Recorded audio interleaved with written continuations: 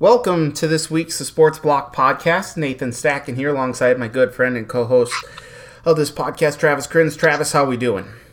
We're doing good. It's windy. It's cool. It's a cooler week here in Mitchell, South Dakota. Remember when it was like 80 degrees last week? That was like Monday. Easter? I was like literally a week ago. It was 91, I think that was. Yeah. I've looked at the extended forecast. It's maybe supposed to get 55 here next week sometime. Otherwise, we're looking at 40s and low 50s for the next 2 weeks. So everyone who thought that spring was here, it's like, maybe not so much yet. This is more normal. Yes. I mean, that's certainly. Yeah. So it's 50, 55, 57 is average, and this weekend we should be right around there. But 45 to 50 here to kick off the week. Very windy, which is usual. But we got plenty of cool weather coming. Yes, it's just weird after that very hot, above average March that we are getting these temperatures here in April. I believe it was on Monday. Everybody broke records. I think on April 5th. Yes. Yep. And so you got to 90 in Sioux Falls. That's the earliest it's ever been 90 degrees in Sioux Falls. April 5th. Yuck. Previous record was like April 12th. I don't like 90 degrees, period. I can't imagine liking 90 degrees on April 5th. It wasn't too bad because it was, as we say, it was a dry heat. Yes. It wasn't very humid. It's not very humid in April. So that was a good thing. It was plenty warm at 90 5 days after March. But, it was bearable. That's the only way you can enjoy, or I shouldn't even say enjoy, tolerate the heat. Gotta be. Is if it's a dry heat. It's got to be the dry heat. People love Arizona. It gets to 120 degrees. It's a little Gotta imagine that's warm. Yeah. But it's a dry heat in Vegas, hot as hell. But it's probably better than 80 in Florida. So. Yeah. Or the Gulf with a 75-degree dew point. Let's just start out with the difficult news to discuss and how it relates to sports here briefly, and then we'll move on to more joyous things like the Masters and so on and so forth. But another police shooting in Brooklyn Center, this time in Minnesota, suburb, I believe, north of the cities. I believe that's where we went to play Topgolf. Yes, it was like 2.5 miles from Topgolf, I believe. Yeah. And 20-year-old black kid pulled over. How it sounds is that he was pulled over for like air fresheners in his car. At least that's what he was telling his mom. The police officer thought she was pulling out her taser and pulled out the gun instead and shot the kid. It's bad. They did release video, so at least there appears to be some. It looks like more accountability here in this. To what extent? I don't know. I mean, maybe accountability is not quite the right word, but certainly we don't want to see another kind of George Floyd situation here as it pertains to sports. All three Minnesota, and I even think the Minnesota United, the soccer club here, is also postponed their game, but. All three were scheduled. The Twins were supposed to take on the Red Sox on Monday afternoon. The Timberwolves were supposed to play host to the Brooklyn Nets, and the Minnesota Wild in the NHL were supposed to host the St. Louis Blues. All three teams postponed their games. That's the right call, especially with curfews in effect for all over the cities. It's just another tragic situation, especially when all eyes of the world, or at least the United States, are on Minneapolis right now with the Derek Chauvin trial here regarding the murder of George Floyd. It's just another thing. It's almost like, if we talk about mass shootings, like, it's another mass shooting. Here it is, another police officer shooting involving an African American, and it just sucks. It really does. Have you seen the video? I've seen parts of it. It looked like the kid was trying to get back into his car, which was probably not the right thing to do. But it was not the right thing to do. There's no other way around it. I still don't know if pulling him over was necessarily the right thing to do either. But Well, what are your thoughts on the video? You can't resist arrest. I mean, she made a mistake, so she's at fault. The victim is at fault for trying to escape and drive away, which he actually got shot and he drove away for a little bit and he died. So, I don't know. It's just guns. The whole thing's about guns. That's the whole thing about it. Yep. Shooting the people, guns. Shooting the kids, guns. I mean, that's... we talked about it a lot. It's a simple solution. You get rid of the guns, you get rid of the problem. So, yeah, just going to keep on happening. So there's no... People can protest, people can riot, whatever. Not going to change. Nothing's going to change. So... you can't resist arrest. Like it's just that simple. And the Twin, I mean, I can understand the Wild and the Wolves canceling or postponing their games. The Twins, they could have played their game. I mean, it was 1 in the afternoon. There's no curfew. There's no protests. Game would have been done by now as we talk at late afternoon on a Monday. So they could have got their game in. And if you're going to cancel or postpone it, like do it before the players get there. Do it before the fans are there. The fans, they had to have a day off of work or whatever they had to do. They had to pay for parking and get to the game. And then at 1:30 they say, oh, yeah, by the way, we're not having this game. That should have started a half hour ago. So. Yeah, do better in that aspect. Yeah, they should have been far more proactive with their with canceling the game or postponing it. I can't tell people how they're supposed to grieve and stuff. I can only express how I feel, and I think sports should take a back seat to situations like this. So I'm okay with them postponing the game, but yeah, it probably needs to get done a little quicker. I was surprised that, at least the Twins, I was surprised. Like, the game was ready to go. I don't know if it was a weather delay, I believe, and it's not going to be warm this week, and they probably aren't going to play tomorrow, so for whatever that's worth. But I was surprised. It's like, the safety of the fans, I mean, they're going to be fine. Well, I mean, there's not a lot of people there. As far as I know, there's no riots or protesting right now. If that's going to happen, that's going to be in the evening, so they'd be fine. I don't know. I still think though, because you're using police officer resources and stuff for those fans that are going to the game. The traffic walks and everything like that. So I think obviously, if there are going to be protests and stuff, you don't want fans once the game gets done kind of getting intermingled with that and getting caught in the crossfire. Or crosshairs, so to speak. Maybe that's a poor term to use. But you also are then utilizing resources from the police departments that would be better served to handle any potential protests, any potential rioting, destruction of property, which is an absolute no-no. I am so steadfastly against that. You can't do that. I'm fine with them postponing the game here. Everyone needs to take a moment, just out of the Twins said it was out of respect for Dante Wright and his family. Everyone just needs. Sports does not need to go on during situations like this. And again, it comes in the backdrop of the Derek Chauvin trial for the murder of George Floyd. So. They should probably move this series because why would they play tomorrow if they're not playing today? Unless something what's going to change in 24 hours? That they're going to say we're not going to play Monday, but Tuesday we're going to play. Well, they could be waiting to see what the curfew is like. That's just, I guess, a thought or a possibility here. I'm pulling up the Twins schedule right now to see when. So 1 o'clock tomorrow, and then they got a night game Wednesday, and then another afternoon game Thursday.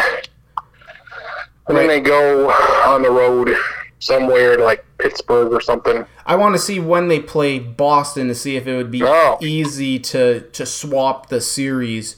I could see them going to Chicago or Milwaukee or somewhere like that. I don't think they're going to switch it to Boston. Okay. So yeah, we'll see if it could be a weather delay tomorrow too. But we'll see what type of protests and riots there are tonight, which should be a chilly night. Mm-hmm. And you set a curfew, and the people really don't listen to the curfew. So you don't shoot them. You don't need to shoot them. You don't need to tear gas them. You don't need to do anything like that. Destruction of property, though, you got to do something for. I have no... What you do is you take a fire truck, you get a fucking fire hose, and you just douse these people in water. It's water. You want to be on the other side of a fucking water hose?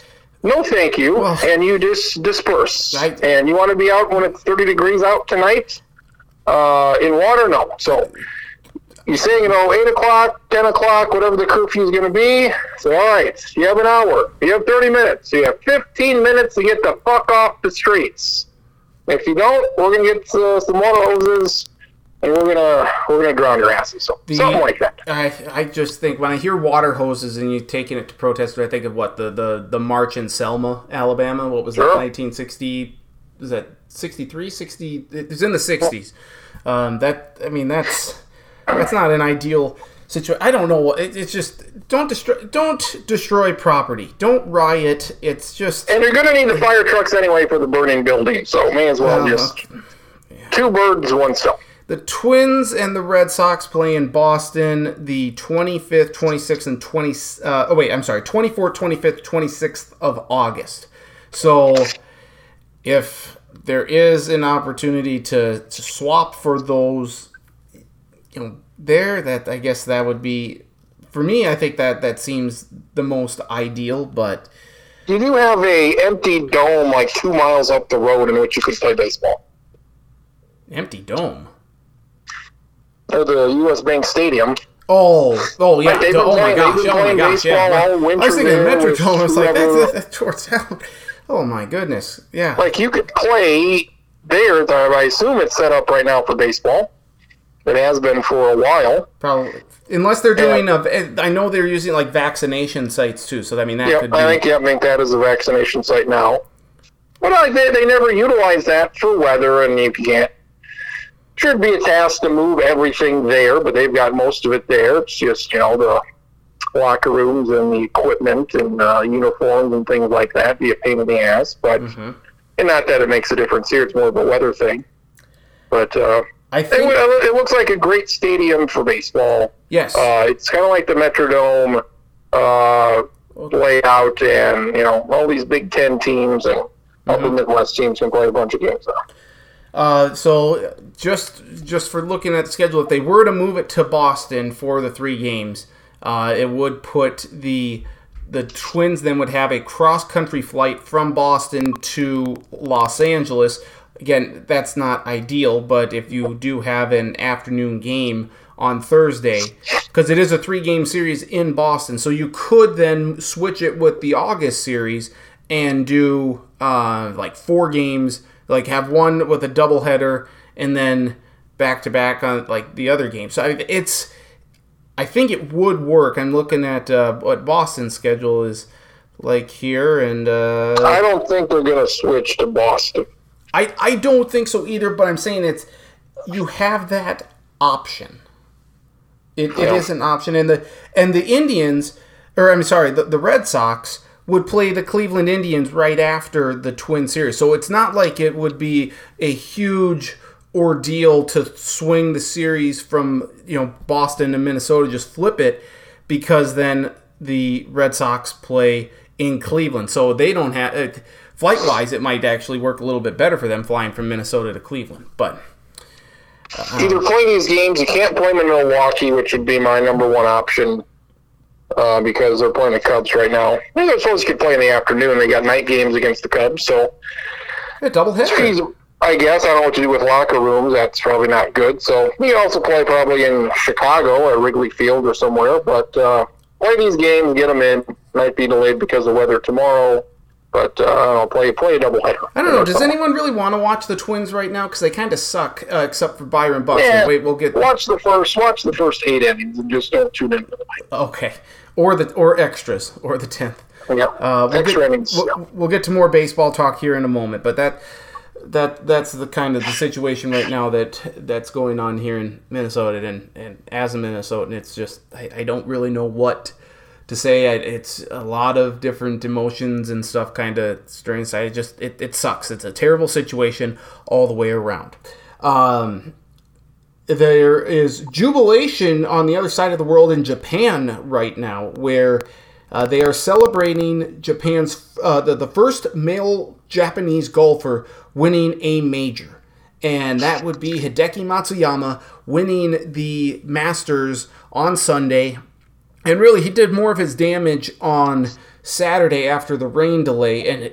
And specifically, he did his damage on the par 5s. At one point, he was 12 under on the par 5s, 1 under on par 3s and 4s. So he just lit it up there. I watched the entire last round, and get to more of Matsuyama and like the impact and the pressure I'm sure that he felt with this, the entire country just kind of watching him and waiting for him to really explode as the truly great next superstar there in Japan. I'm sure he's one of them all like beforehand, but as I'm watching this, I've heard the argument made that Masters Sunday is for some people the best sporting day of the year, and I watched this entire final round on CBS, and I said, okay, I could think of multiple things that are better. March Madness, I get more excited for. I'm much more into that. The NFL Draft, I would much rather watch the NFL Draft than the Sunday of the Masters, because there is at least some drama in the draft. There's not always drama in the final Sunday at Augusta. I would much rather watch the Super Bowl. Hell, I would much rather anticipate the NFL schedule coming out than Masters Sunday. I don't get I never felt like that. Oh my gosh, I'm so excited by this. This is like the best thing ever. Watching this event on Sunday, I can't imagine I'm the only one who feels this way. What do you feel on this? We're not golf fanatics, and I don't pay attention week to week, and I didn't really watch much of this tournament. I saw Justin Rose at the end of Thursday leading. I'm like, yeah, that's a no for me. Justin Rose, he's not appointment television. He was terrible. 2 over the final 3 rounds. Yeah, Justin Rose was a no. Jordan Spieth was close. He doesn't do anything for me either because he never wins. McIlroy made the cut. Nope. Dustin Johnson didn't make the cut. Johnson didn't make the cut, so top of the leaderboard was not good. Matsuyama's been around for a while, so we've heard of him. He's good. I watched the final couple holes. That's about it. Name any Twins game in any part of the season. I'd rather watch that than the Masters. He said, you can watch this Twins game in June against the Blue Jays, or you can watch this last round of the Masters. They'll say, I'll look at the Masters. They'll say, no, none of that interests me. I'll watch the Twins. Sorry, go ahead. In previous years, if somebody was worth the damn that I care about that was there, maybe I would. But there was nobody worth the damn that I cared about on Sunday. So don't care. And they always do. I did go to some Japanese website, and they did have a story on them. And the Prime Minister called the wind wonderful and source of pride and courage for the Japanese people and whatever the hell. And great for that. I think it's a little bit overdone. The whole nation, this guy from Scotland, this guy from Japan, this guy from whatever country, they're going nuts for him. Do they give a shit he won the Masters? I don't know. I'm sure they care. It's fine. They do, because golf is hugely popular in Japan. Very popular. But it's not like they're fucking, I don't know. They shutting down schools for this shit? I don't know. It's the first. Yeah. He's the first. What time was it in Japan when this thing? In the middle of the night? 13 hours ahead of East Coast time. So this was in the middle of the night in Japan. When they teed off, it would have been, I think, 3 in the morning. When he teed off, it would have been 3:40. No, 3:40 in the morning. And so by the time he's done, it's becoming like mid morning. Yeah, like when people are waking up is when this thing's ending, 6, 7 o'clock at night. So I don't know. It's fine, but impact, no. Like if anybody was going to have an impact, it was going to be black guy Tiger Woods. Tony. And you know how many other black golfers were there 25 years after he won his first Masters? I don't know. Tony Finau, is he black? Yes, he is. That's the only black guy I can name.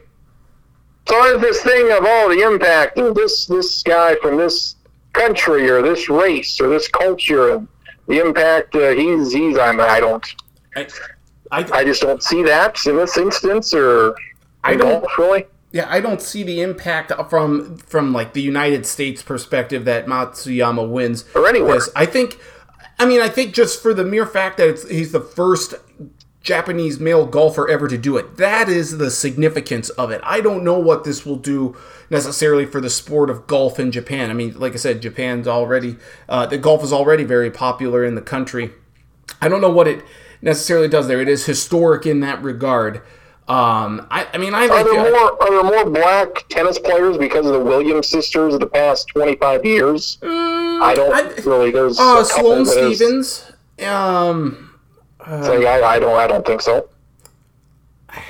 I'd have to look a little further, and I mean, nothing comes to mind. Like, oh yeah, these two black sisters when there's not a lot of black players on tour. Now they've been great for 20 years, and does that mean there's going to be more black people playing tennis? I don't know. Are they going to get to this level where they're, competing for U.S. Opens and whatever? I think it would. No. I'll be very curious to see, down the line, maybe a decade from now, if there are more Japanese golfers that are on tour. I mean, you have to be a really good golfer to make the tour. So it maybe doesn't. Yes. It doesn't maybe necessarily mean, like, even on the golf side with Tiger Woods, like, it doesn't mean that more African American people are making the tour.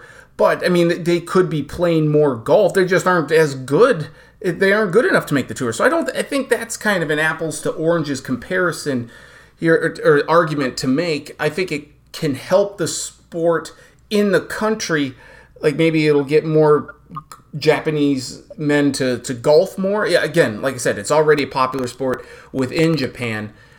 I don't know. There's a lot of there's a lot of Asians on the women's PGA Tour. Yes. Yep. South Korea is very big. Yeah, I don't know. So I don't know what the genesis of that is, but I think the other thing too, though, that you have to keep in mind is just given all of the hate, the vitriol that's being sent to the Asian community, in large part because of the coronavirus and people calling it, the China disease, the China virus and what. I mean, it's just they've endured a lot here over this last year plus, and it's not fair to them. But there's been a lot of hate sent their way. There are a lot of hate crimes. You had like the spa shooting down in Atlanta.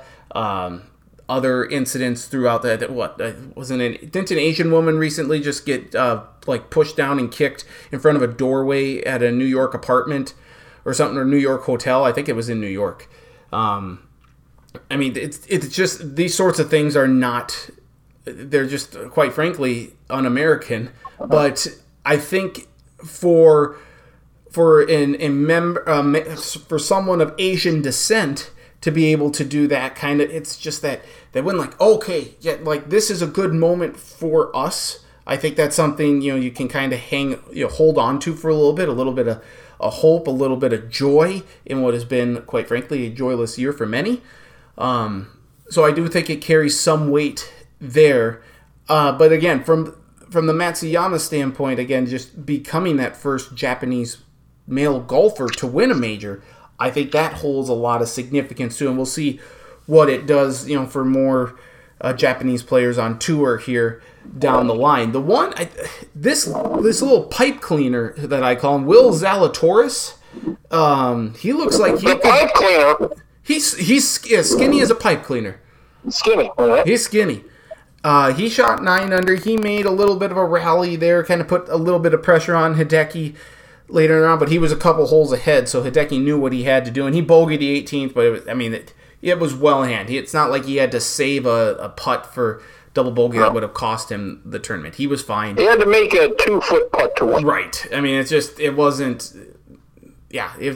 a huge deal. Oh, he choked on the 18th. Not really. He just knew he needed to put it close, and then he would be able to tap in for bogey and win the Masters. But the Zalatoris guy, he seems like he could be someone. I mean, the ball striking of this guy is incredible. His composure, I saw some images online that he looks like the caddy from Caddyshack. I can see that there. But I think he is someone who has some potential star power, and it's a name just to keep in mind down the line. But how many golfers have we talked about? Oh, is this guy the next one? I'm You've talked about a couple of them. Yeah. Rory McIlroy, Jordan Spieth. We've heard of Justin Thomas, Brooks Koepka, that asshole Bryson DeChambeau. Like, we've heard of a lot of these guys. Oh, they're the next superstar in golf. You know what? There are a lot of very good golfers there, but there's not this one great one. And maybe there are a lot of greats. There's just not one true star like there was with Tiger. There's not a dominant player, so you're not going to see all of these. I mean, the mere fact that you get Dustin Johnson missing the cut is evident in and of itself that I mean, there's just not a dominant player. Who's the biggest star in golf? Give me a top three. The biggest star in golf is Tiger Woods, who's hopefully doesn't play again. Yep. Number two is anybody above Phil Mickelson yet? I think so. The biggest stars are not relevant at the moment. I think so. I would put... Oh, who would I put there? I'm tempted to say Jordan Spieth still has that. Rory is in the mix. I'm trying to think of, like, other than that, Dustin Johnson, maybe. Yeah. But other than those guys, DeChambeau is... he's starting... I would put him there because... He's unlikable. People who like him or... He's a villain. Don't. At least he's got something. At least if he would have been in the mix or leading, I would have watched this thing. Because he's a guy I want to watch. I don't give a shit about Matsuyama. I don't give a shit about this other guy. Like, if Bryson DeChambeau's there, I'm going to watch it. I'm interested. I don't hate the guy. I think it's interesting what he's doing, because nobody's really ever done what he's doing right now, and I think that's interesting. Hitting the ball as far as he hits it, that's intriguing to me. So who's out there that if they're at the, they're leading after 54 holes, who do I want to watch? It sure as fuck isn't John Rahm. I know that. It sure as fuck isn't, I don't know, Patrick Reed. I know that much. There's a guy here I've never heard of. I'm looking at the golf rankings. Xander He is Schauffele? 8th. Oh, okay. No, I've heard of Schauffele.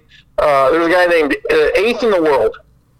Tyrell Hatton from England. I have never heard of Tyrell Hatton from England. Apparently he's the 8th ranked golfer in the world. I've never heard of him. Have you heard of him? No, I hadn't until yesterday when he was on the tee, and even then I'm like, okay, this is just a... Who the hell is this guy, number 10, from America? His name is Patrick Cantlay. Yeah, I've heard of him. Yep. Who is this? Who the fuck is this? 10th in the world. And I'm sure if we had this conversation with Schottenkirk, he would say, he knows all these guys, but I don't give a shit about Patrick Cantlay or Tyrell Hatton. You got Justin Thomas, who's exciting as dry toast. He's second in the world. At least Dustin Johnson did cocaine back in the day, for Christ's sake, and his wife is somebody of note. Yes, Wayne Gretzky's daughter. But still, I look at the top 10. Dustin Johnson, somebody. Bryson DeChambeau is 5th. He's somebody. Or he's 6th. Everybody else, I couldn't. Colin Morikawa, I guess my guy Morikawa. Yep. 4th. I would have watched a little bit if he was there. Other than that, I don't give a shit about any of these fucking guys. I'm just looking to non-Americans who I would be like, yes, this is someone I absolutely have to watch. Vijay Singh was a star back in the day, but he's way past his Cody Ells. No, she's just... those guys are done. Yeah, absolutely. Tommy Fleetwood, 24th in the world. He's got the long hair, right? That he probably looks like he's got the Clay Matthews hairdo. Paul Casey, Ian Poulter, no thank you. Louis Oosthuizen still kicking around. Adam Scott, no thank you. Yep. Mark Leishman, Justin Rose. No, none of these guys are going to turn the dial for me. John Rahm. Now we're getting outside of the top 50, and then it's just Bubba Watson, he's done. It's just a bunch of guys now. So Tiger Woods is somehow still 71st in the world. So, just the star power. It's, the difference between all these guys are excellent golfers. They can hit the ball well and then do good things. But John Rahm, no thank you. Doesn't it feel kind of like golf has gotten so much more about the power, kind of like baseball is about the analytics, and you just don't, you don't really, you think you can get by with power alone, or you think you can get by in baseball with the analytics, and it just, frankly, it has changed the way the game either was meant to be played or has been played in the past, and it's not necessarily for the better. In my mind. I do like Bryson DeChambeau. I don't know if anybody else is doing what he's doing, at least to that extreme, where he adds like 20, 30 pounds of muscle and just fucking swings it as hard as he possibly can. And there was one tournament a couple of weeks ago where he went just a complete opposite direction and it hit over a lake or a pond. It was like a par 5. He got there like in 2 because he hit it, instead of going, fairway to fairway, he went over the fucking water. Mm-hmm. And I'm like, yes, this is exciting. Either he's going to get like a 7 on this hole, he's going to hit in the water, and he barely got it over. He hit it 350-some yards. It was unbelievable. It's like we've never seen anybody like that. So I enjoy him because he was already a good golfer, but he's now trying something completely different. He's like, all right, I'm going to see if I can hit this fucking thing 400 yards and then see what we can do there. I'm not seeing ratings yet. I know the ratings had a slight bump for ESPN on Thursday, but that's compared to when it was on in November last year. So let's see. There we go. Ratings, Masters. It led tonight or whatever. Obviously beat everything else on TV, I believe. That's about it. Can't see anything else. Well.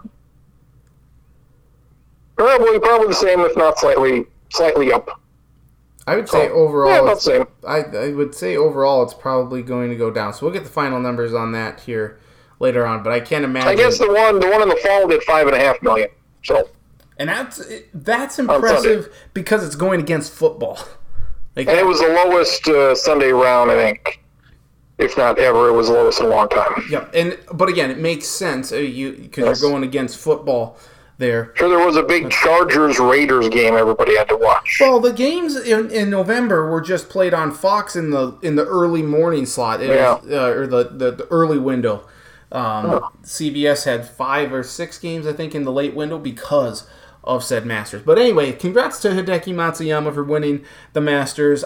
The only tournament that I really care about, I pay attention to the majors, but the one that I really care the most about is the Open Championship. The Claret Jug. That's one. I care about that tournament far more than I do the Masters. Far more. What do you think? Well, how many people watched Tiger Woods win it 2 years ago? 22 million? 10.8. Oh, okay. I overshot it. Still more than most World Series games or any college football game outside of maybe the Final Four. So, yeah, that's just, look at that. 11 million watched Tiger Woods 2 years ago, and they'll probably get half that, probably, who knows, 7 million, whatever the number's going to be. Yeah. Now that is a star. Indeed. And that's the end of our golf coverage for at least, I don't know, till probably May, whenever the June? The U.S. Open is, I think that, that's June. Yeah, until June, and then you got July. So, and even then, we won't spend a whole hell of a lot of time on that. Tiger Woods, car accident, and he was going 85 and a 45, and was he trying to kill himself? I don't know. Was he under the influence of something? They say no. They say no, but he was, who knows? I've wondered that, too. They say there are some out there that say he missed, he accidentally hit the accelerator versus the brake. Maybe he's lucky to be alive. Let's be real. Let's be honest here. 75 miles an hour running into a tree. Most people don't survive. That's not good. Yeah. So that's tough. But yeah, we'll see how he recovers from this here. Let's go to the baseball here. Go to the baseball. Here we go with the baseball. We're ready to go. Before Sunday's game, the Twins were 5-0 in regular games, 0-3 in extra inning games, which is terrible. Yes. But given the new rule, it's not great. Then Sunday comes around, up 6-0. Byron Buxton he's looking good, Krantz. He's looking very good. And then Seattle hits 2 3-run home runs, including one in the 9th that gave them the lead. They win 8-6. They score the game's final 8 runs, and it's just like, what the hell? I mean, granted, I don't have Bally, so I don't get to watch this stuff here. You're watching the games here. Tell me what the hell's going on with the Twins, because right now, if I'm a Twins fan, I'm a little, I'm not happy with what's going on, even though very early in the season, but I'm not happy. They're a good team. They're a very good team. It's their closer. That's Alex Colomé. He's not good. He gave up the 5-2 lead opening day to Milwaukee. That's the game you got to win. Yep. And this is the 3rd time now he is giving it up. So who can be a closer now? Who could be the closer? Taylor Rogers is fine. He seems like he's fine. Ansel Robles has been tremendous. Another guy they brought in from the Angels. Whoever, you got to figure this Colomé thing out, because you should not lose a 9th inning lead more than once or twice a year. Yep. Now it's happened 3 or 4 times, so that's too many in the first 2 weeks of the season. Don't make him the closer. Get a different closer. And I don't know why it's so. Rocco Baldelli said, he's got a track record of doing well, and we're going to stick with him, and hopefully he does fine. But Rocco, stop it, man. Stop it. It's like you got, he's been hit hard. Home runs, not good. So, yeah, this is a 5-4 team. You feel like they should goddamn near be 9-0. Yes. Probably 7-2, no worse than 7-2. And I was looking at the stretch with Seattle and Boston. You probably go 5-2 in this stretch, because these are not good teams. And disappointing to lose the series against the Mariners. And but who knows how many games you're going to get in against Boston. And you've got a very easy schedule. This first month, you got Pittsburgh coming up this weekend. This is not a tough schedule. You gotta win these games. So there's at least 3 games that you can look back on right now. A third of their games already you can look back on and say, we should have that one, we should have that one, we should have that one. Mm-hmm. And last year they only played 60 games, and the division came down to literally the last pitch of the last game. Yep. With the White Sox. So that can happen, but we will see. But it's disappointing because Byron Buxton. Hopefully this is it. Hopefully, it seems like it's been fucking 10 years waiting for him to finally fucking. Yeah. Yep. Like, he doesn't have to do this. This is a bit much what he's doing right now. We'll see what he settles into. Mm-hmm. But if he does even half of this, he's an MVP type guy. But this is good to see. A lot of home runs. We're all waiting for him to get hurt. We're just waiting. It's just a matter of time. We're waiting for him to run into a wall, waiting for him to twist an ankle, break a finger, just do something. Yep. So it's fun to watch, but you're just wondering when's it going to happen? When's it going to happen? It's just like watching any Minnesota sports team. It was like, when is the inevitable going to happen? And I've said this multiple times. It's like, you can't take these games for granted. Yes, you have 162, but how many times does it come down to 1 or 2 games? You're like, if only we had won that game previously. These are the games early on in the year that we can look back at in September. If the Twins are not going to win the division, or maybe not win the even get into the playoffs, and say, if only they had a legitimate closer, if only they could have closed these games out against the Mariners, against the Brewers, those 2 or 3 games, be a world of difference. A world of difference. I gotta imagine that they're gonna look for a closer either at the trade deadline, or that has to be a priority in the offseason. I don't want to have to talk about the offseason already, but this Colomé, he sucks. Get him out of the closer role. You got to get a legitimate closer. The Twins are in win now mode. They have got to get this closer situation finalized, done. Get it figured out. They should be fine. I think, if this happens again, then you got to do something. We already think we should do something now, and I would. But if this happens again, then you got to make a move. This happened to Taylor Rogers too many times last year, and then they kind of moved him down a little bit. All right, just do that. You got plenty of options in the bullpen. It's not like Colomaine's your only guy. Right. So if this, all right, rough start to the season. If this happens again, then there's a problem. But and even if it does happen again, you've got plenty of options. Their bullpen is very good. I mean, it's a 5-4 team, but the pitching's been excellent. Matt Shoemaker got lit up. He had 3 runs in the 5th inning. Besides that, he was cruising. He's done tremendous. You got Jay Happ. Probably going to skip him to start here, but he pitched 4 innings, which was okay.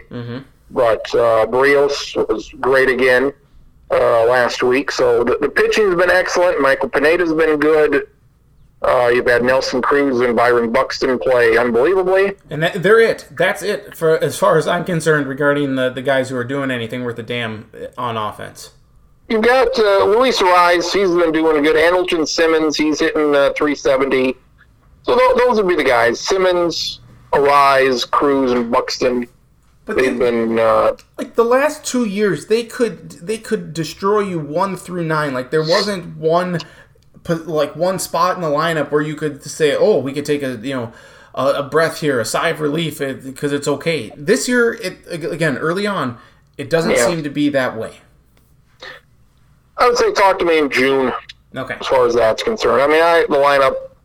I mean, Jorge Polanco is struggling. He's 5 of 40. Yes, Miguel Sano looks like shit. It might be time to say goodbye to Sano. He's hitting 091. He's got 3 hits and 33 at bats. And Kepler's doing okay. Kepler's about average. He's hitting 250. Catcher, they're not getting much from their catcher position, but it's early. Yep. I'm fine. I mean, again, if Colomay doesn't blow a couple of these games, we're looking at 6-3 or 7-2, and then things are happy and rosy. But because they lost a couple games, and the new extra inning rule, despite whether they win or lose, I don't care. The extra inning rule, as we said, is fucking ridiculous. It is. Yep. It's like it's almost like once you get to extra innings, like you shut the game off because if they win, that's fine. If they lose, that's fine. I don't care. It doesn't mean anything to me because it's a bunch of horseshit. The Mariners won the other night in extra innings, and they didn't even get a hit. They got I think they got a grounder to Taylor Rogers, who bobbled the ball and it never threw it to first. He got a grounder to third for out 1. They scored on a sacrifice fly, I believe, and another couple of outs. So, a couple of grounders in the infield, a couple of pop-ups, and they scored. I mean, that's fucking ridiculous. You should at least have to get a hit or get a couple of guys on base to win a baseball game. And this is going to do have a runner on base, put him on first, like that. Not at least something to where at least you'd have to probably get a hit. Yes, that'd be a lot better. But this is a bad idea all around, and I don't know who this is for. I don't know who looks at this and says, "Oh yeah, this is good." Like you've already sat through 3 hours of baseball. What's another couple of innings? Unless you have the 17 or 18 inning game, which how many times does that happen in a year? Not very much. Twice a year. Yep. So this was a non-problem, and it's embarrassing. It's a waste of time. It is. You know what else is embarrassing? The umpiring, the instant replay, the officiating, the refereeing, however you want to call it in baseball. What happened, was it Friday in the Marlins Mets game, is an absolute disgrace. With, who was it, Canteros or whatever? Was it Thursday or Friday? Michael Conforto.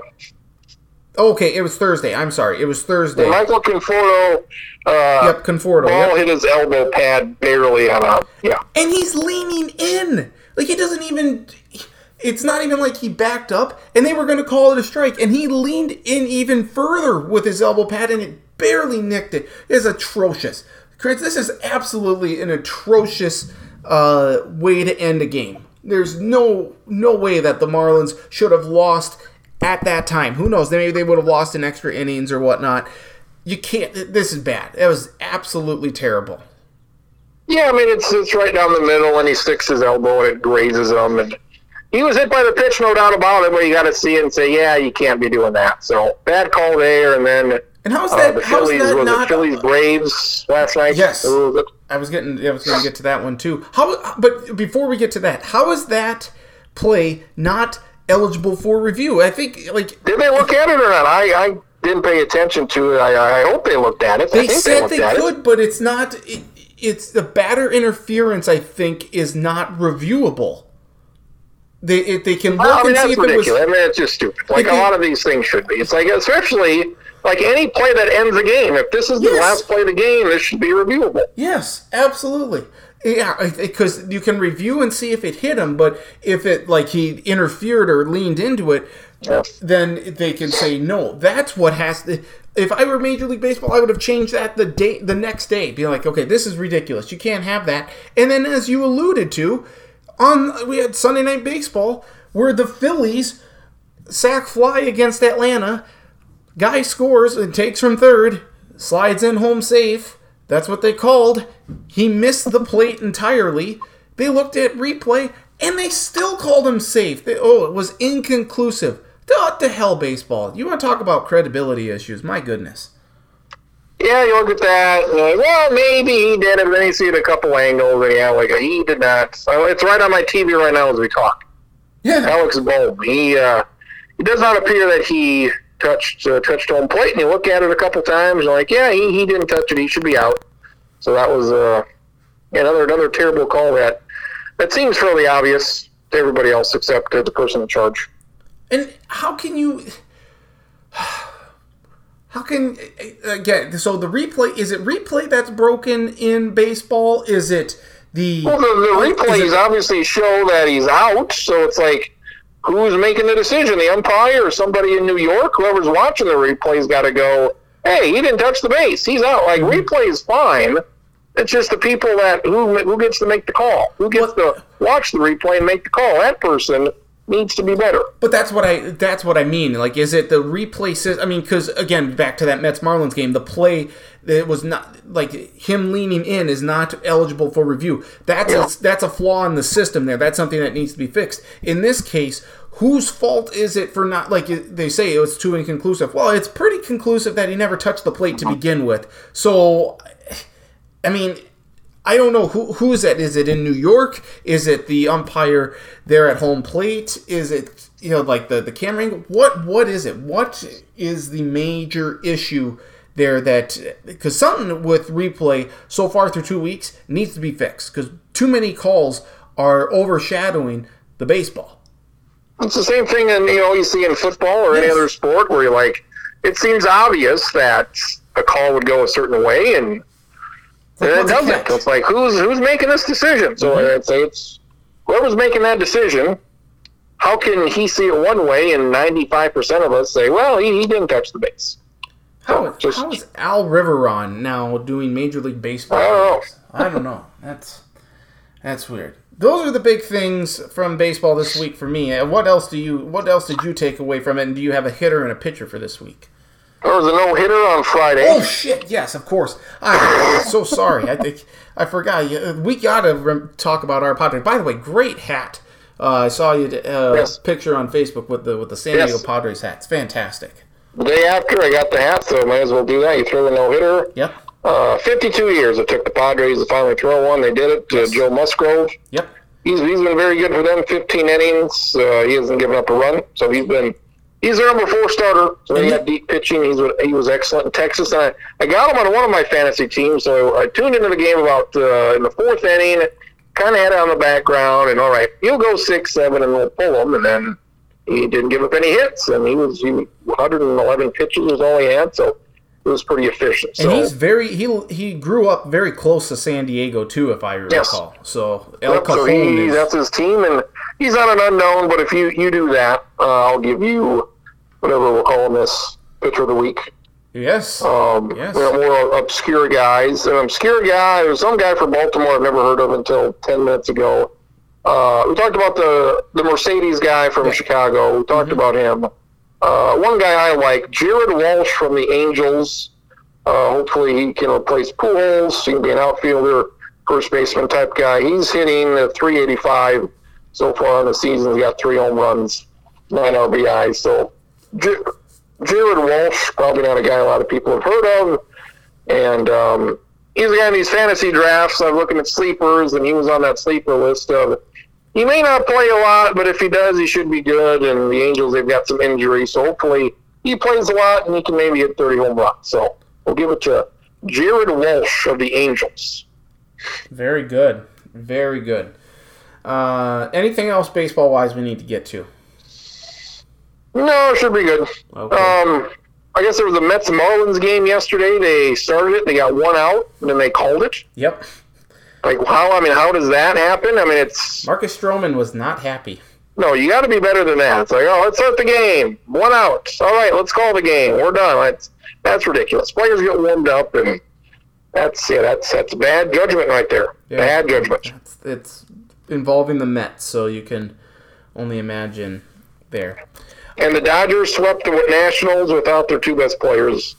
Mookie Betts and Cody Bellinger didn't play the entire series, and they swept them quite easily. So, Dodgers good, Nationals not so good. No, yeah. And the Reds keep hitting the hell out of the ball. So, yeah, they kind of settled down a little bit there in the desert. Things dried up a little bit. But I think they're 6-2, so good start. Mm-hmm. Good start for them. I'd like to make an amendment to the Final Four that I gave last week. I would like it. Well, I think Alabama can still do it, and I think Baylor is certainly in the mix. I bet you like Arkansas. I sure do. It's a different team with an ace. You get Stanley and Moody. You get a bunch of other transfers. Eric Musselman doing it. So I'm switching it from Alabama to Arkansas. I do think Baylor and Texas and Alabama are all going to be in the mix there. Sure, throw in Kentucky and whatnot, but I am changing from Alabama to Arkansas. Stanley and Moody is a great get for them, and just like, because Crins, you picked Nevada to the Final Four fight. Maybe we both did a couple years ago when they had all those transfers. They had Caroline and all these really great guys, and they were all like seniors. It was a senior-laden team. And like, okay, this team can make a run. Didn't happen. Who do we pick? Nevada. Oh, yeah, Nevada. My Nevada squad. How can I forget? Yep, because Eric Musselman coached them. Oh, yeah. And now that he's at Arkansas, you could just see it's the same kind of blueprint. So I am going to be all in on Arkansas this year to make a Final Four run. Who did I have? I had St. Bonaventure, Gonzaga, UCLA, and somebody else. I believe Purdue. Purdue, yes. How soon I forget? Purdue. Purdue's going to be the one I'm going to have trouble remembering. Yeah, Samuel Lamoutier, and he could be like, what's his nuts that went to Texas Tech. Yeah, oh, God. My gosh. Why? Matt Mooney. Yep, he can go there. And you see where our guy David Jenkins ended up stacking. Yes, he's going with Craig Smith at Utah. Going to Utah, and hopefully he can stay there for more than 5 months. And do you see what former SDSU recruit Caleb Grill, know where he's going? Oh, I did see this, to Iowa State to follow in the line and the footsteps of Otzelberger. I believe he was committed to Iowa State before, and then he went to SDSU, and then he went to Vegas. Now he's going to Iowa State. Like, this is fucking stupid. This is fucking stupid. We don't talk about the transfer portal and all this stupid shit.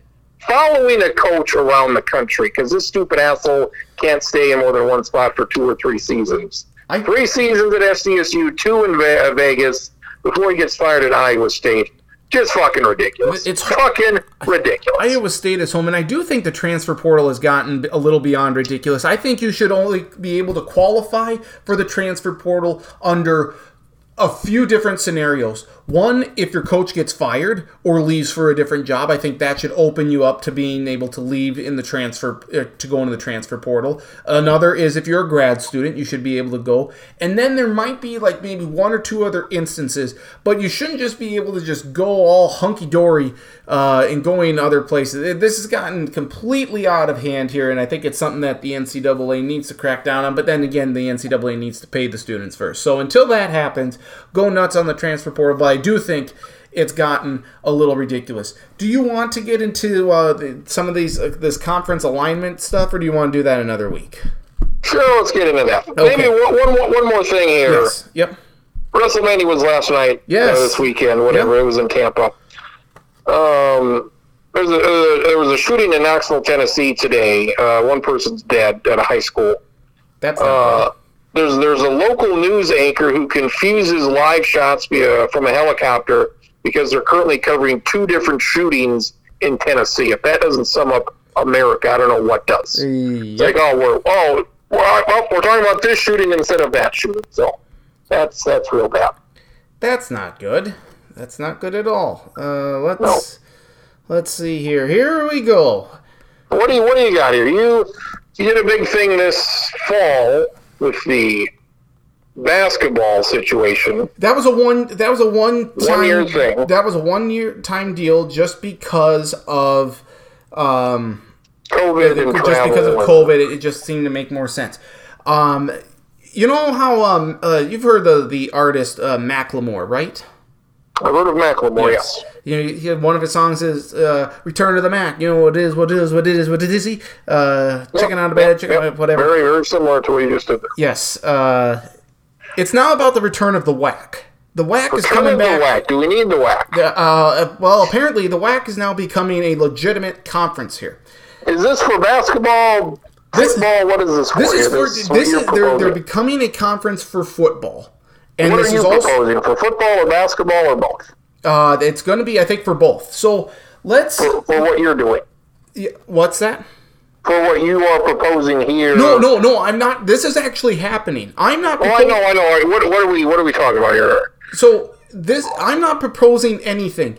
I saw something about some schools moving to the WAC, and I got curious, like, what the hell's going on here? And then really weird. Who is one of the darlings of the NCAA tournament of March Madness? I'm looking at a list. Beat Shaka Smart. Beat our Shaka Smart in Texas. Abilene Christian. Yes. Well, Abilene is in the Southland Conference. This is an FCS conference, am I right? It is. Yes, the Southland is an FCS conference. No, the WAC. Well, I don't know if the WAC is going FCS or not. I believe the WAC, and from what I'm reading here from January, the WAC... Is it probably going to be... Plans to announce the formation of an FCS league, which will start football next year, 2022, 7 WAC members, and they're all basically in Texas. Yes. So, Abilene Christian moving from the Southland to the WAC. So, yes. There's that. Okay, let's go. I'm just looking through here. I'm scrolling through all of this, for... Yeah, like Southern Utah is a decent team in a very good conference, the Big Sky. Mm-hmm. So why the fuck would you go from one of the 3 best conferences, you would say, in FCS to this? Good question. With Tarleton State and Dixie State. And all this crap. It's a great question. Bethune-Cookman is leaving the MEAC for the SWAC. Did you know that? I didn't know that. Like that, to me, okay, that's a bit of a curious decision here, but that's fine. Going through here. Oh, the Central Arkansas. They're leaving the Southland to go to the Atlantic Sun. All right, that seems a little interesting, but they're going to the WAC for football. So again, that's like none of these sound like, we're really jumping up conference early. It sounds like you're just going from one conference to another. Yep. How about Eastern Kentucky? They're going from the Ohio Valley to the Atlantic Sun for all but football here because they're going to the WAC. Because nothing says Western Athletic Conference quite like Eastern Kentucky. They're going to the WAC for football. Yes. Really? Yes. That's what I have here. Eastern Kentucky? Yes. That's really? Yeah, that's what it says here. I mean, granted, I'm looking at this whole big list here, and it's on Wiki. Wait, hold on here. 3 schools to join the WAC for football only. They're going to welcome Jacksonville State, which is another Ohio Valley school. Mm-hmm. Central Arkansas, Eastern Kentucky. Yep. So they're all going to play.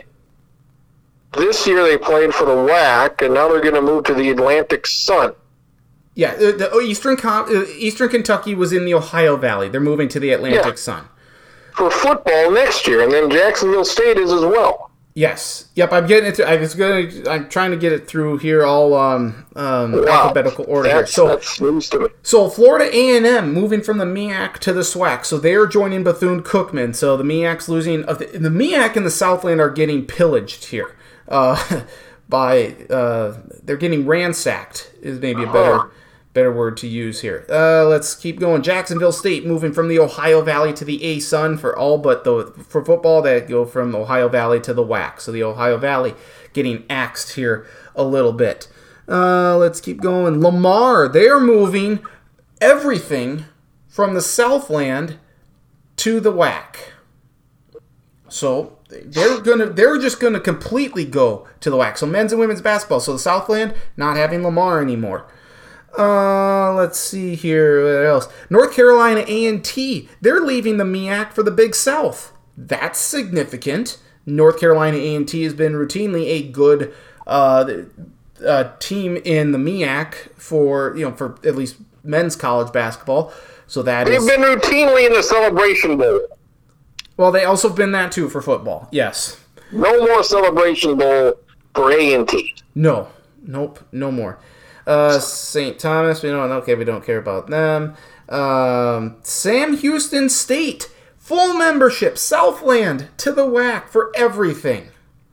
Here we go. Stephen F. Austin, Southland to the WAC. Tarleton State, of course, going to the WAC. We mentioned that for football. Here, Chicago State, they're leaving the WAC, so that's a good thing. Like in all of this here, Chicago State should probably just go D3 athletics because they're. Where are they going? It says to be announced. They have not made that determination yet, but they are not going to be in the WAC. Thank God. Yep. Kennesaw State leaving football. Big South to the Atlantic Sun. Really don't care about that. Here's Southern Utah. They're leaving the Big Sky for the WAC, as you had mentioned earlier. So all of this. Okay, so obviously the WAC's really coming on strong here. Now I wonder if maybe the Big West is going to try and take some of these, like the Cal Baptists and some of these San Diego schools or something, and try. Well, San Diego's already in the West Coast Conference, so I'm just a little stunned that the WAC is making this big of a return. For football, that's cool and everything, but these are significant upgrades on the basketball side of it too. And you're seeing schools, and then of course you had the MEACs that teams leaving that, like I said, Bethune-Cookman and Florida A&M leaving the MEAC for the SWAC. I think those are. I don't know if those are upgrades for the SWAC, maybe, but the MEAC and the Southland are getting roasted here. And even though Ohio Valley's kind of losing something, this is some amazing realignment that we're talking about here. Am I? Well, you're more excited about it than I am. I'm not excited necessarily. I'm just more just curious. What the hell? I'd like to ask some of these schools, why are you going to this conference? Yeah, I just don't. Sam Houston State, why are you leaving? Sam Houston State's very good. Jacksonville State is the best team in the Ohio Valley most years. Mm-hmm. Why are you leaving for the WAC? Why does Jacksonville State in northern Alabama want to play a team in Texas? Well, okay, so now here's something else now that I'm looking at here. It says that Central Arkansas, Eastern Kentucky, and Jacksonville State are leaving the WAC for the Atlantic Sun in 2022. Does that make sense? I think some of these schools, it's with this pandemic here, some of them joined, I think. I didn't even know the WAC was the WAC playing football this year? No, they weren't. I guess this fall, I guess. So Eastern Kentucky, Jacksonville State, Central Arkansas, three pretty good teams. I think just for 1 year. I don't know why are they playing football in the WAC this fall, and then they're going to play in the Atlantic Sun next year. Yeah. Why are they moving to the WAC for 1 year for a pit stop? Why would you not just stay in the Ohio Valley Conference and then say, okay, we're going to play one more year in the OVC? Why would you go to a conference and then leave that conference 1 year later? What's the point of that? I don't know. I have no idea. I don't either. It doesn't make a damn bit of sense to me. None at all. So I don't understand that at all. You have Dixie State, Tarleton, these D2s coming up, that certain people in Texas that where Boots might be excited about, but nobody else could give a shit. Yeah, we'll see if this is done. Like, a lot of these seem like steps down. Southern Utah going to the WAC. Why would Southern Utah leave the Big Sky? I don't know. I don't either. And that they were competitive in the Big Sky. Yeah, they're not terrible. At least this last year, they were, I think, the number one seed, at least on the men's side. I guess I don't then... Where does that leave a team like... Or a school, or a conference, I should say, like the Southland, like the MEAC? Because if I pull up the Southland Conference right now, and let's just see who's in the Southland Conference, as it would stand right now with those teams leaving, it would leave you with McNeese State, whoopee, Southeast. Come on here, get this up here. Is that a dog or a kid? What? I said, get out of here. Get, leave me alone. It's an ad. It's an ad. I don't need no ad. I'm concerned about the Ohio Valley here. They're losing maybe their two best teams. Yes. Yep. In Eastern Kentucky and Jacksonville State. Jacksonville State just won the conference. Eastern Kentucky apparently 3-6. They did not play. Eastern Kentucky is interesting because they didn't play a conference schedule this year. Mm-hmm. They did play in the fall. They played Marshall, West Virginia. Mm-hmm. They played Central Arkansas twice, Stephen F. Austin. So Eastern Kentucky just decided to play in the fall against a bunch of random teams, and they didn't play in the spring, which I think wrapped up this past weekend. Yep. So here's what the Southland has right now. It has, if Abilene Christian leaves and Central Arkansas leaves, then that leaves you with, and Lamar's leaving, that leaves you with Houston Baptist, whoopee, McNeese State, New Orleans, Nichols, Northwestern State, Sam Houston State's leaving. What do we got here? Incarnate Word. Like, this is Southeast Louisiana. Like, this is terrible here. Like, I don't get it. Texas A&M Corpus Christi. Ooh, wow, It seems like this makes, FCS as a whole weaker with another conference that it's got some good teams in there. Mm-hmm. But like the Southland, who's coming out of that? I look at the Ohio Valley, there's 7 teams. Unless they're adding somebody that we don't know of, mm-hmm. they lose Jacksonville State and Eastern Kentucky. That leaves them with 9 teams. That leaves them with 7 teams. Mm-hmm. Like, what? 7 teams in a conference, not great, and none of the teams not very good either. I wonder if the Southland makes another run then at Oral Roberts.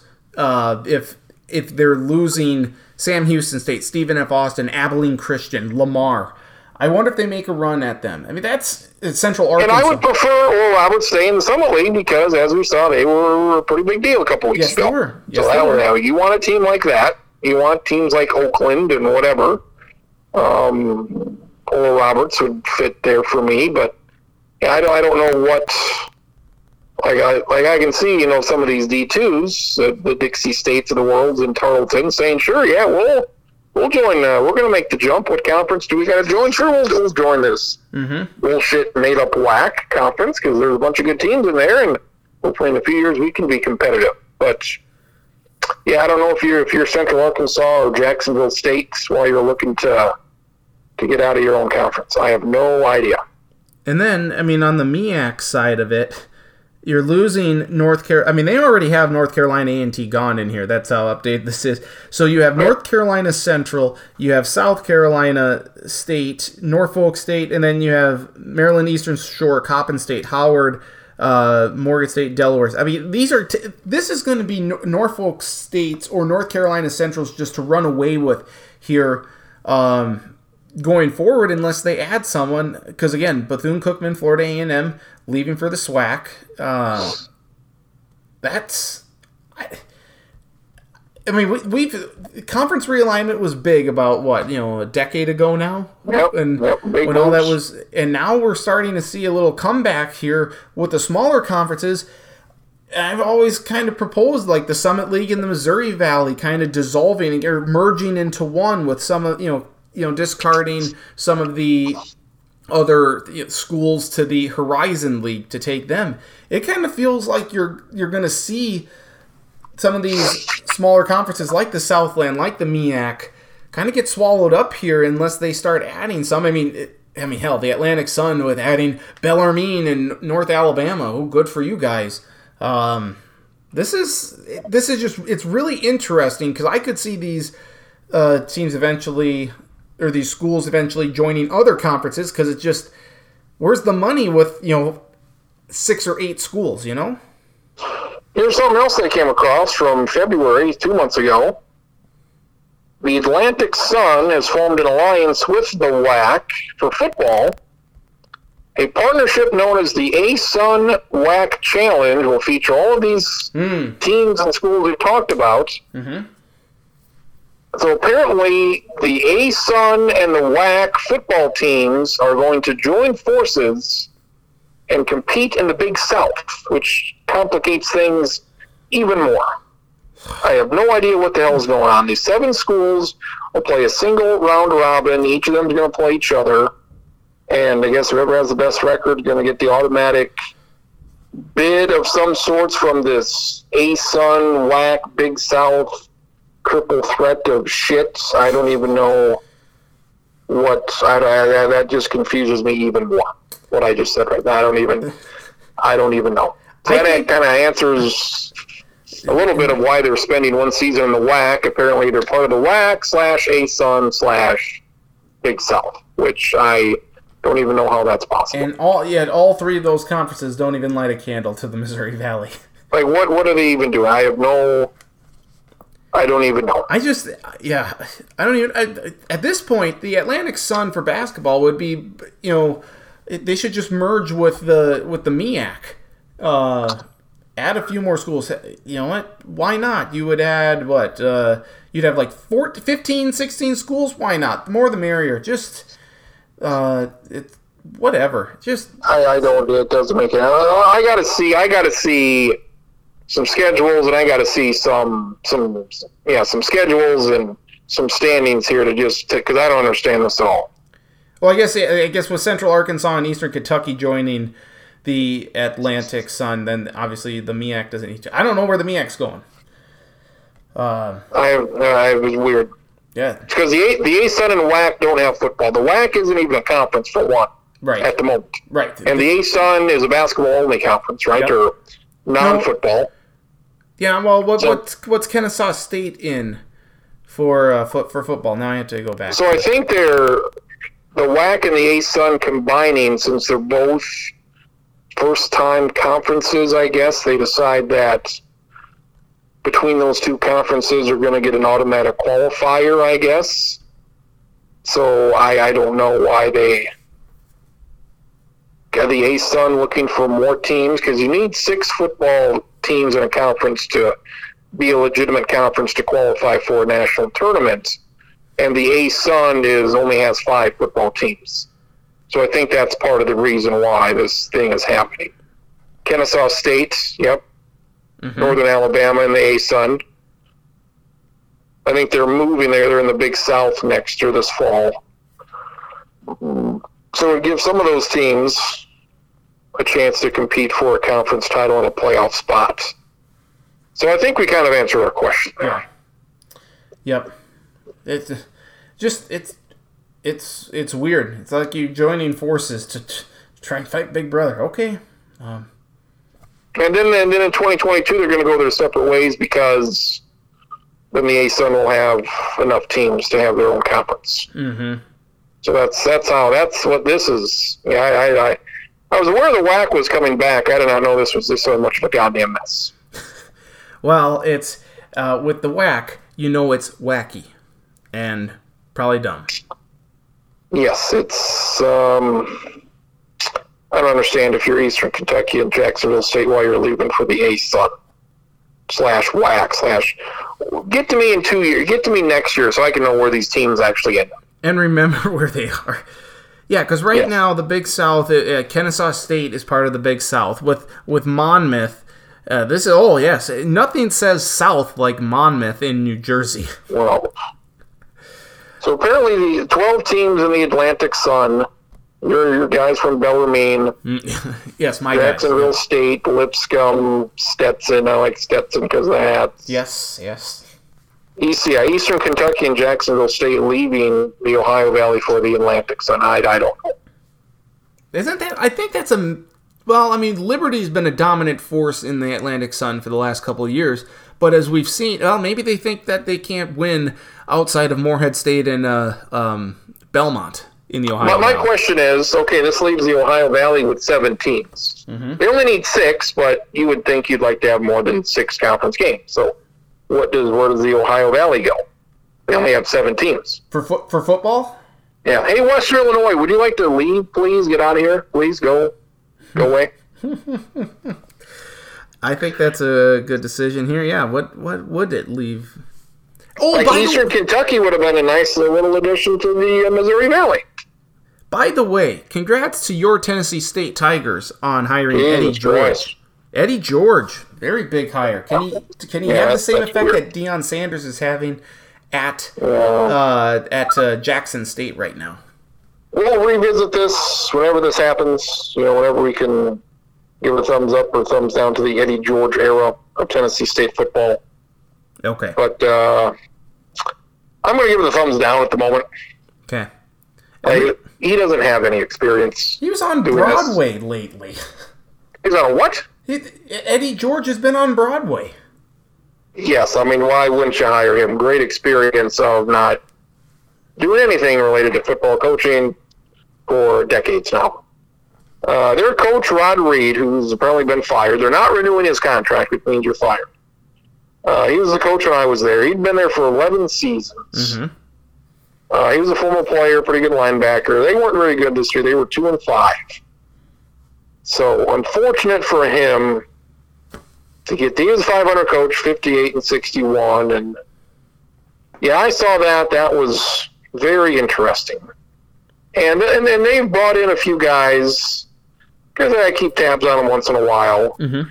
Their basketball programs are hideous, and they bring in a couple guys. They brought in I think they brought in a former Gopher quarterback of some sorts a couple of years ago, who wasn't any good, but he was. And they bring in like a guy from the Gators or this LSU. Yeah, they bring in some guys you'd heard of. They're like, whoa, look at that.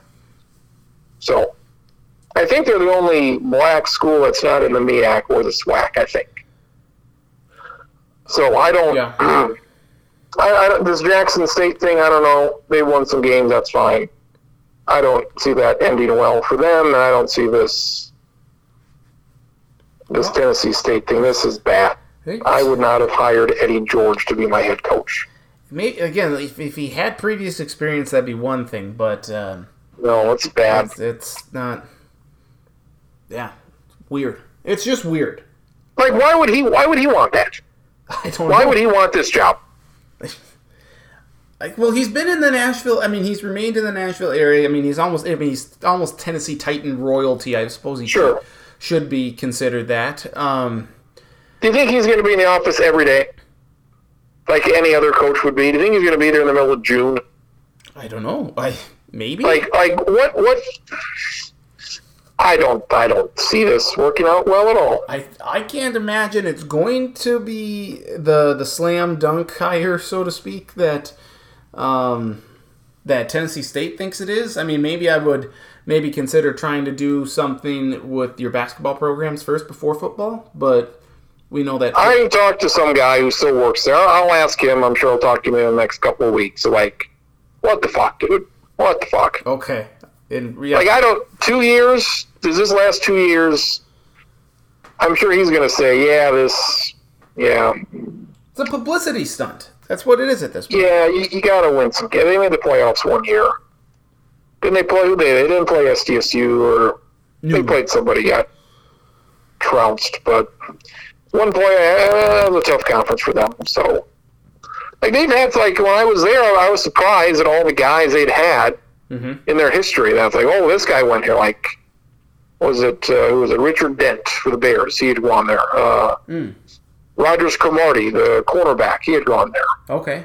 Well, I mean, isn't it weird that Eastern Illinois has produced Sean Payton, Tony Romo, and Jimmy Garoppolo. I mean, that's... So, and there was another guy for the Falcons who made the Hall of Fame in the last couple of years that Claude Humphreys, who I'd never really heard of. Okay. But he had made the Hall of Fame in football a couple of years ago after I left. So there were some guys there that I did not know, and I'm like, oh, these guys are significant people. So, yeah, interesting. It's just very interesting all the way around how this goes. All right, I think that wraps it up for me. Anything else that we need to get to on your side? No, I don't think so. We got the draft. What do we got? 3 weeks? 2 weeks? So less than 3 weeks. Yep, you have 2 weeks to make your mock draft. Is this what, on a Thursday night again, or do we do what's the? Yes. Yep. Thursday night, first round. Friday night, second and third rounds. Saturday rounds 4 through 7. What city is this in this year? Cleveland. Cleveland, good.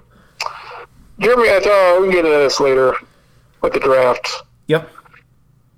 Jeremy Schaap had a outside the lines parting shot, whatever the hell.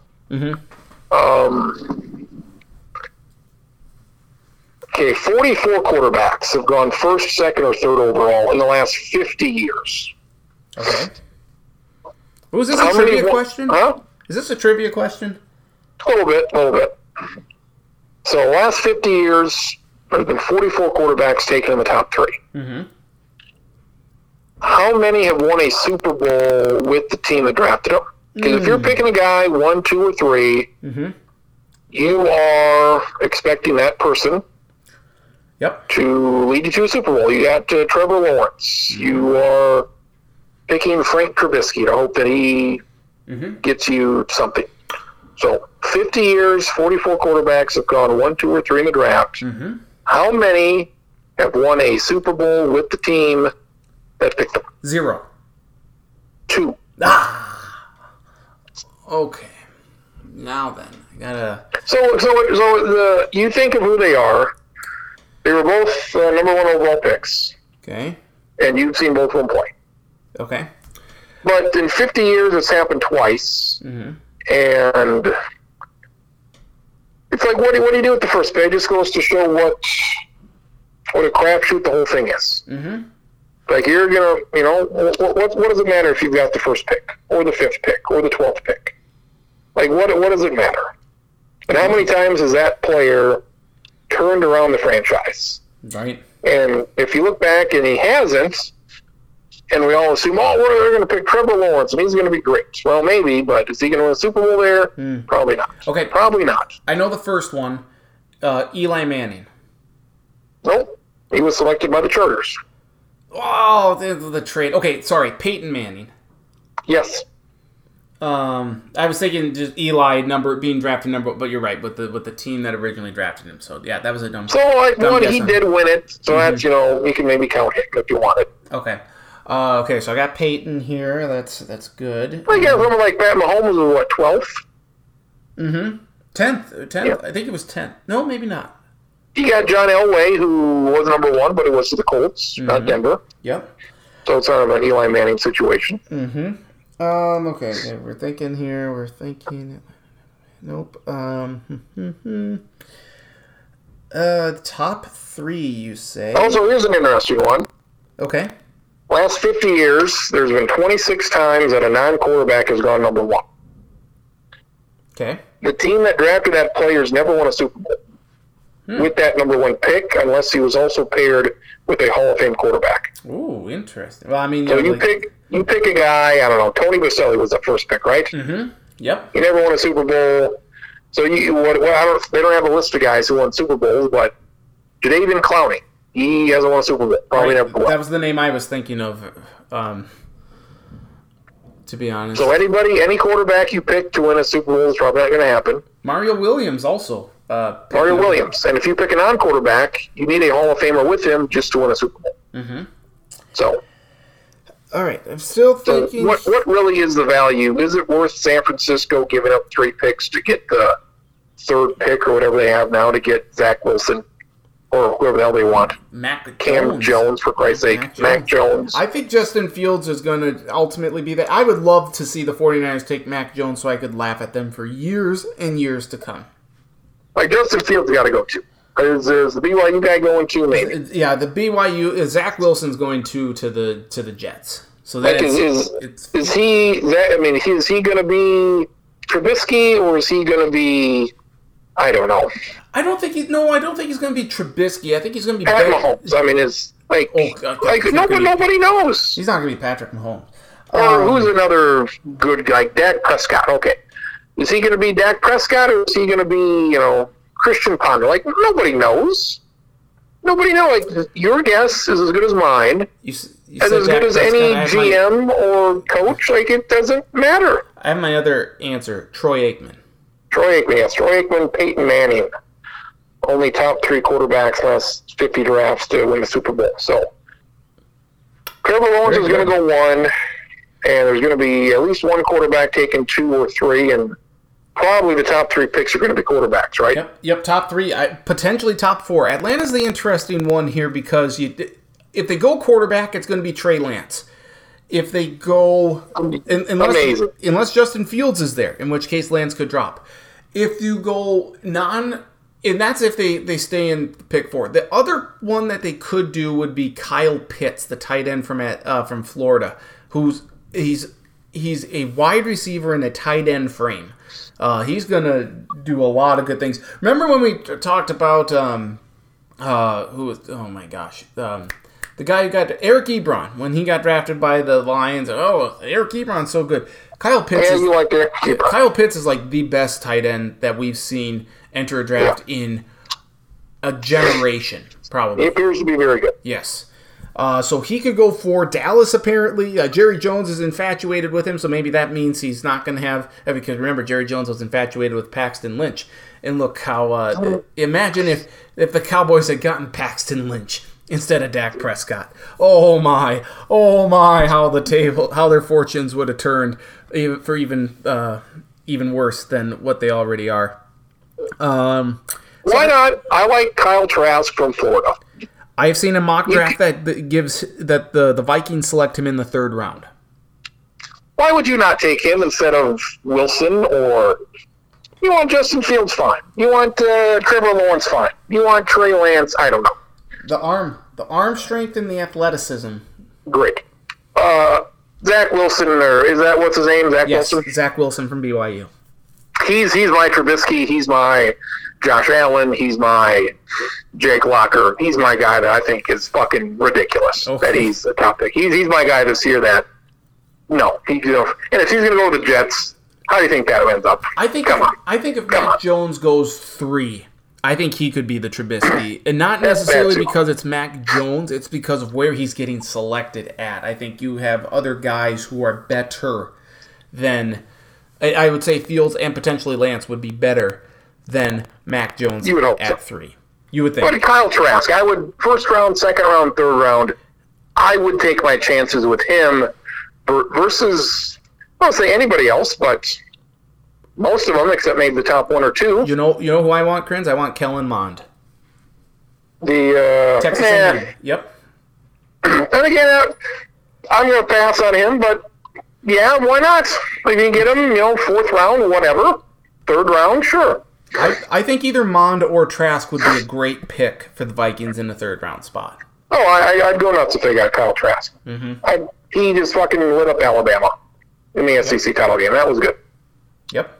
A lot of teams, though, lit up Alabama's defense this year. Yeah. True. Very true. But yes, we have a couple of weeks to talk about it here, and we will have more draft talk here coming up shortly with Jeff Lloyd, second from the Lockdown Browns podcast. So actually, about that, and with Jeff Lloyd joining us here to talk about the NFL draft and stuff, due to some scheduling issues, you know what, Jadeveon Clowney signed with the Cleveland Browns, defensive end, originally drafted by the Houston Texans, now with the Tennessee Titans. So Jeff has some, Clowney signs with the Browns. Jeff has some stuff to do regarding, interviews and talking, breaking down the analysis, the podcast. He's on radio stations. Very busy man. So we are going to push Jeff's appearance to next week. We're actually going to have him on twice next week, so we'll kind of bookend. We'll do 2 different segments with him. Kind of record it, obviously the podcast is kind of recorded, so you could just tell by my immediate jumping in there. Kind of iffy cut, whatever. He'll join us next week. We'll preview both the offensive players and defensive players, so a massively expanded podcast next week, breaking down players, and then the following week we'll do a mock draft with him. So just scheduling complications, that happens here on the Sports Block Podcast. We get that. We understand it. So, with that being said, thank you as always to Travis. Sorry, cut him off there at the end. So, Travis, as always, there wasn't much further there that we had to go into. So, thanks as always to Travis Krins for joining me. Thank you for listening to this podcast. You can find us available on podcast.com. Follow me on Twitter at NDStacken, Travis Krins at Travis Krins, Facebook Nathan Stacken, a link to the podcast posted middle to later part of each week. So again, next week, double segment with Jeff Lloyd, second from the Lockdown Browns podcast, we're talking about the depth of this draft, offensive players, defensive players. So looking forward to that.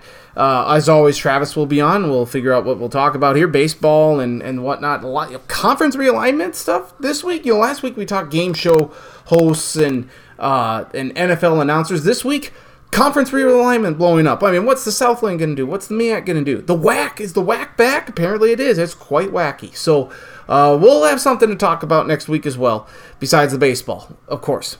So for Travis, I'm Nathan. Thank you so much for listening to this week's edition of the Sports Block Podcast. Again, podcast available on podcast.com. Have a great week, and we'll talk to you next week. Big edition here with the lots of draft talk and stuff. Lots of draft talk here coming up over the next several weeks, including breaking it down after the first podcast in May, after the draft is over. So again, for Travis, I'm Nathan. Thank you so much for listening to this week's edition of the Sports Block Podcast. Have a great week, and we'll talk to you next week on another edition of the Sports Block Podcast. Have a great week, everyone.